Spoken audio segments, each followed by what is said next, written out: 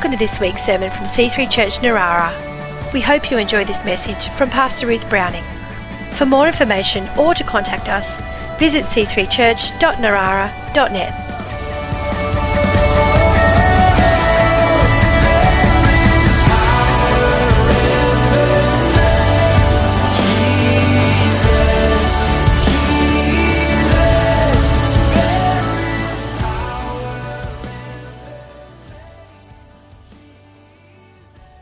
How are you all going? Going well? Hope so. All surviving? All enjoying your new life? It's a bit different, isn't it? We've all got sort of different things happening. And hopefully one of the things that's happening is we're seeking God. So the other day I woke up and got to praying, and I had that lovely experience when a verse just popped into my head, and I hadn't been reading it all. It was just popped in, and it was from Hebrews chapter 6 and verse 14. Surely blessing, I will bless you, and multiplying, I will multiply you. And I looked it up, and it means exactly that. God just wants to bless us, and he really emphasizes it, as they did in those days, by repeating the word blessing, blessing. I'm really going to bless you, and I really want to multiply you. And so I felt blessed just to think, I was like, thank you, God. That's a good scripture to get first thing in the morning. That made me feel fantastic. And so this morning I want to preach about believing in the blessing. Believing in the blessing. So let's look at verse 17. Because God wanted to make the unchanging nature of his purpose very clear to the heirs of what was promised, he confirmed it with an oath. So God promised to bless us, and then he confirmed it with an oath. Now let's just remember, this was initially to Abraham that he made this promise. He promised to Abraham, I'm going to bless you, and then he confirmed it with an oath. And then it says that we are heirs of Abraham's promise, which is wonderful. God made a promise to Abraham, and we get to inherit that promise. It belongs to us. Inheritance is a good thing, if your family, it's sad when your family dies or a member of the family dies, but if they leave you with something wonderful, a beautiful ring or a certain amount of money, that's a blessing from their death. And Abraham has left us with this promise. He kept it. He believed in the promise. And now God says we are the heirs of this promise. And what is the promise? It's that he will bless us and multiply us. That's the promise. We are the heirs. And God wanted to emphasize that blessing to Abraham. But look what he says here. He wanted to make the unchanging nature of his purpose very clear. He wanted to show it to us. He was determined, some of the versions say, he was determined to show us that I'm not changing my mind on this. I absolutely want to bless you. And you are the heirs of Abraham. I totally want to give you this blessing. He wanted it to be so clear to us. And so not only did God promise, he made a vow, he made an oath. God doesn't have to do that. If God says, I promise I'll do it, that's enough. Okay, God, you promise, I believe you. But in this instance, God promised and then vowed to Abraham that he would do it. And he says here that he did that for us so that we'd be absolutely sure God wants to bless you. He wants to bless me. This you is actually a singular you. So it applies to each one of us individually. It applies to all of us as a church, but it's for me and it's for you. It's for Joe and Martin and Tanya and Tony and Nadia and Janelle and John and all you beautiful people out there who I miss and long to hug again. This is for you. God wants to bless you. And you're like, I'm sort of, okay, even in 2020? I thought 2020 was the tough year, the year of suffering. It's like, yes, even in 2020, he promises and vows to bless you. Even when times are tough, that promise stands. God's promises are always yes and amen. He doesn't change his mind. Even with financial pressure, God wants to bless me. Even when I'm separated from my friends and my family and my people that I love, God wants to bless me. Even when things are difficult and I'm fighting against fear or famine or whatever it is, God wants to bless me. So he promised that. Are there any conditions? Well, yes. The Bible says that Abraham believed in the promises and he patiently endured. He waited. Sometimes we have to wait a bit. So I'm not going to go on about that too long, but sometimes we have to wait. Now listen to verse 18 here. This again, Hebrews chapter 6, verse 18. So that by two unchangeable things in which it is impossible for God to lie, we have strong comfort, who have fled to lay hold of the hope set before us. So again, we have two things, God's promise and God's vow. It's impossible for God to lie, and he's given us two strong promises and vow, two things that show us that he cannot lie. And because of this, it says we have strong comfort. What a beautiful word. We have a strong comfort. We have a strong comfort, and it says who have fled to lay hold of the hope set before us. So we have all these crazy situations and we run to God and we remember his promise. I'm going to bless you. And we're comforted. We're like, really, God? Even when I can hardly go outside? Yes, I'm going to bless you. Even if I lose my job? Yes, I'm going to bless you. We have a strong comfort. We run to him, we grab a hold of this hope, and we are comforted because of this promise. We just look at him and he says this to our hearts. And if you sort of feel like, oh, I don't feel like God said that to me, well, he's saying it to you right now. If you're watching and listening to me, this is the word. I know in my heart that God wanted to speak this to all of us. Surely, blessing, I will bless you. I will multiply you. This is his word for all of us. And this is the comfort and the strength and the encouragement we have when we run to God. When we run to God. Look at Romans 15:13. Now may the God of hope fill you with all joy and peace in believing, that you may abound in hope by the power of the Holy Spirit. That you may abound in hope. It's like, wow, I wonder how this is going to turn out. It's going to turn out good. And this hope that we have, it says, is by the power of the Holy Spirit. We have the Holy Spirit in us when we're born again. And so we have this tremendous sense of optimism. Even in the midst of all of these difficulties, we have, well, how's this going to work out? Because God's going to bless me. He's promised and vowed to bless me. So we look to God, it's like, how does this work, God?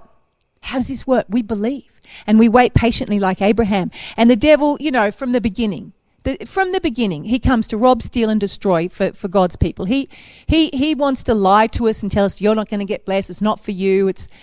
But we don't believe that because we run to God. We run to God and we get that comfort and we see how God is going to bless us no matter what the situation. Now, of course, I have to talk about my fantastic daughter's wedding because it was just such a blessing. And it was a wonderful example of this. It really was a wonderful example. It was a beautiful day. It was totally blessed. And yet it was completely different from what we had expected. I mean, it was totally different from what we'd been planning for, a year. And every single one of our plans just fell apart to the point where we just barely bothered making plans in the end. We were just like, who knows how this wedding is going to turn out? And, people would say to me and to Bethany, oh, do you feel bad? Or what a shame? Or how disappointing? But all of us had this tremendous sense of hope and comfort. No, God's promised to bless us and he's going to bless us and this is going to be a great wedding. And so, we originally had you invite all the friends and the family. We had about 80 people and then they said, oh no, you can't have 80 people. We can't fit them in. And now you have to have, social distancing. And then it was like, okay, now, so we've got to sort of cut back. We've got to cut back to 60. Well, that's awkward, I don't know how we were going to deal with that. But before we had to deal with it, they sort of said, no, we can't have 60.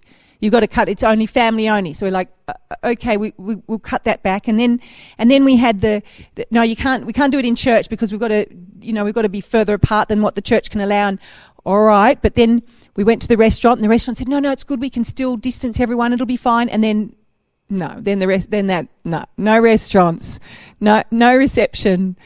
Nothing. It was just stripping away every element of the wedding. And then of course the honeymoon, Queensland. No, we're not going to Queensland. We're not actually really having a honeymoon. That's gone. And even the Airbnb where they're going to stay their first night, they rang up. No, sorry, we've cancelled. And then they got down to, you can have one guest each.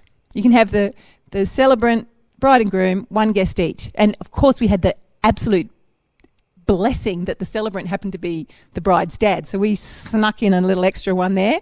But they just kept stripping it back, and then even the dress just wouldn't come. I thought, well, at least you can look like a bride. And then the dress wouldn't come. I finally said to them, is this coming from China or something? And they went, yes. And I'm like, oh great. Anyway, the dress finally arrives, like with days to go, and then they say, oh, we're so sorry, it's got a great big mark on the front of it. I'm like, what? It was just, anyway, it was crazy. So it was being stripped back. But we got the dress, finally. It was just sort of snuck up before they finally locked us down. We managed to get that in time. And we replanned the wedding, days before, and said, okay, well, we'll go to my brother's house, 5 people, we'll do, and we just redid it, and we went there, and you know what? It was so beautiful, and God was there. And, of course, we'll have a reception in the future for all our beautiful friends and family again, but God was there, and the angels were there, and the bride and groom were there, and they both looked beautiful, and we were blessed. We were totally blessed. But we've got to have that attitude that we're going to be blessed. I can't actually resist. Chris Debenham has been so awesome. I've said, Chris, do you think at this point we could just show a few photos? I just want you to see the beautiful day. So I'm just going to show you a few little photos. There we go. I hope they're showing up on the screen right now. Aren't they beautiful? Look at my beautiful Bethany and Justin looking awesome. So there you go. You can see it was beautiful. And the setting, we didn't plan to go there, but you can see how stunning that it was. We sort of like, why didn't we always plan to come here? But, God knew, and he rearranged the wedding. So praise God. Let me encourage you. This is the way it works sometimes. We can make our plans, but we need to keep that attitude. Well, the Lord willing, this is what we do, because we don't know what tomorrow is going to bring. We don't know how it's going to work out. But I tell you what we do know. We do know that God has promised and vowed to bless us. And maybe things will be stripped away in our life, like Bethany's wedding, so much, Bethany and Justin's wedding, so much was taken away, but you can't take away the blessing of God. You cannot take away the blessing of God, because it's a promise, and he will bless us. And we've just got to believe in that blessing and look for that, and not hold too tightly to our plans. This is my plan. This is where it's meant to be, God. It's like, well, God says, well, let's do it a different way, but I'll still bless you. I'll still bless you. We had a tree cut down in actually it sort of half fell down, so we had to get it lopped down, and this great big strapping guy was picking up the logs. I was asking him, I asked him something about the tree, and he says, look, I don't know anything about trees. And I went, oh, okay. He says, I've just got this job just now. I said, all right, what do you normally do? He says, I'm a personal trainer. I said, oh, okay. We've all got to be flexible in these days. So the personal trainer's, cleaning up the logs. This has always been the way of God's people in history. The thief comes to rob, steal and destroy, but God blesses no matter what. So look at this, just a few quick examples. Joseph, right at the beginning, unfairly and unjustly thrown into prison. And yet in prison, he has prophetic dreams, and he looks after and blesses people. And he's promoted from prison to prime minister in a day, because of God's blessing. Look at Paul and Silas. They were in prison, but they were singing and praising God. An earthquake came. All the other prisoners' chains fell off, and they were able to lead the jailkeeper to the Lord. He was saved. Now that is a blessing. In this time, if we have the opportunity to lead someone to the Lord, that is just the greatest blessing that we can do, whether we're in jail or not. Paul was in prison in Rome. What did he do? He wrote several of the books of the New Testament. That's a blessing which we're still getting blessed by today. What about the Apostle John? He was sent into exile, locked down on the Isle of Patmos, stuck there with no family, no friends, just on this island. I don't know what the conditions were like. How did John go on the Isle of Patmos? Well, okay, actually, he had this incredible revelation of the end times, and he wrote the book of Revelation, and he had visions and dreams and just an awesome time with God. That worked out okay. And it's just all through history. I mean, I've just picked out a few examples, but all through history in situations that are serious, sometimes, very dangerous. God's people, no matter what the devil does, no matter how much he tries to take things away from us, the blessing of God is there. Look at John Bunyan. He was thrown in prison in England back in the day when they didn't like full-on Christians, and he spent 12 years in jail. Well, he wrote Pilgrim's Progress, one of the great pieces of Christian literature. In the Second World War, we've got beautiful Corrie ten Boom, who was thrown into a concentration camp by the Nazis. And yet she came out of that ministering to all the other prisoners in the concentration camp and loving them and leading them to Jesus and having a ministry of forgiveness and mercy afterwards. Brother Yun in China also in prison was able to minister and bless people and came out with a great testimony. And even our personal friend Sergei Timokhin in Russia, he was imprisoned some years ago, and he came out from that place and started a great church and was able to see many people led to the Lord. So we see that the blessing of God will not be stopped by any circumstance. So long as we keep believing in that blessing and trusting in God and running to him for refuge. Let's look at Hebrews 6:19 and 20. This hope we have, the hope of God's goodness and God's blessing, is an anchor for the soul, firm and secure. It enters the inner sanctuary behind the curtain where our forerunner Jesus has entered on our behalf. So think about that. When we think about this blessing, we have great hope, and this hope anchors us to heaven. It anchors us to the holy place, and it helps us to stay secure and calm and firm, because we think, well, this is different from what I expected, but it's going to be good because God is going to bless me. God is blessing me. He's promised, he's vowed, it will happen. And so for all of us in our different situations, where are we at? What has the devil tried to strip away from us? Or what is what are we finding difficult? I know some people are extremely busy. If you've got children all around you and you're trying to homeschool and work and do a million different things, where, some of us are busier than others. Others are alone. Their struggle is that they don't have enough to do. They haven't been able to find a job, and they find themselves with lots of spare time. And, it's like, what is God doing here? Some are struggling with financial issues right now. Some have issues with fear. Some have family troubles. We're all finding different situations. But all of us have to have that same attitude of looking to God and finding that place of hope. We should have a calm optimism that God's going to bless me in this. We should have a joyful contemplation of God. God, you're good. Even if we've got kids screaming around us, we just find those odd moments to look up and know that he's good. We should have an unconquerable hope. It's going to work out. The best is yet to come. It's going to be good. And why is that? Because God's promised to bless me. Has he promised to bless everyone else? I can't speak to everyone else. I can only speak to those like me who've asked Jesus into their heart. God has promised to bless us when we belong to him. We're his children. We're the heirs of Abraham's promise.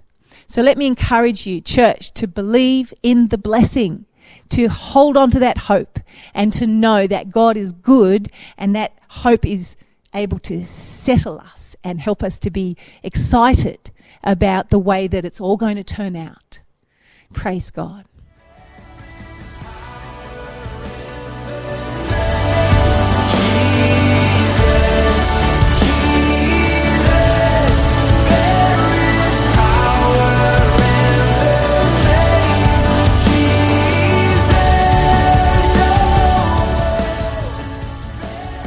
We hope you've enjoyed this week's sermon.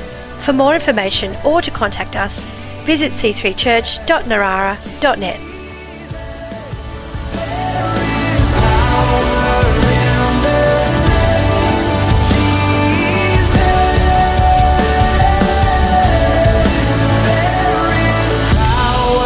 In the name Jesus, Jesus.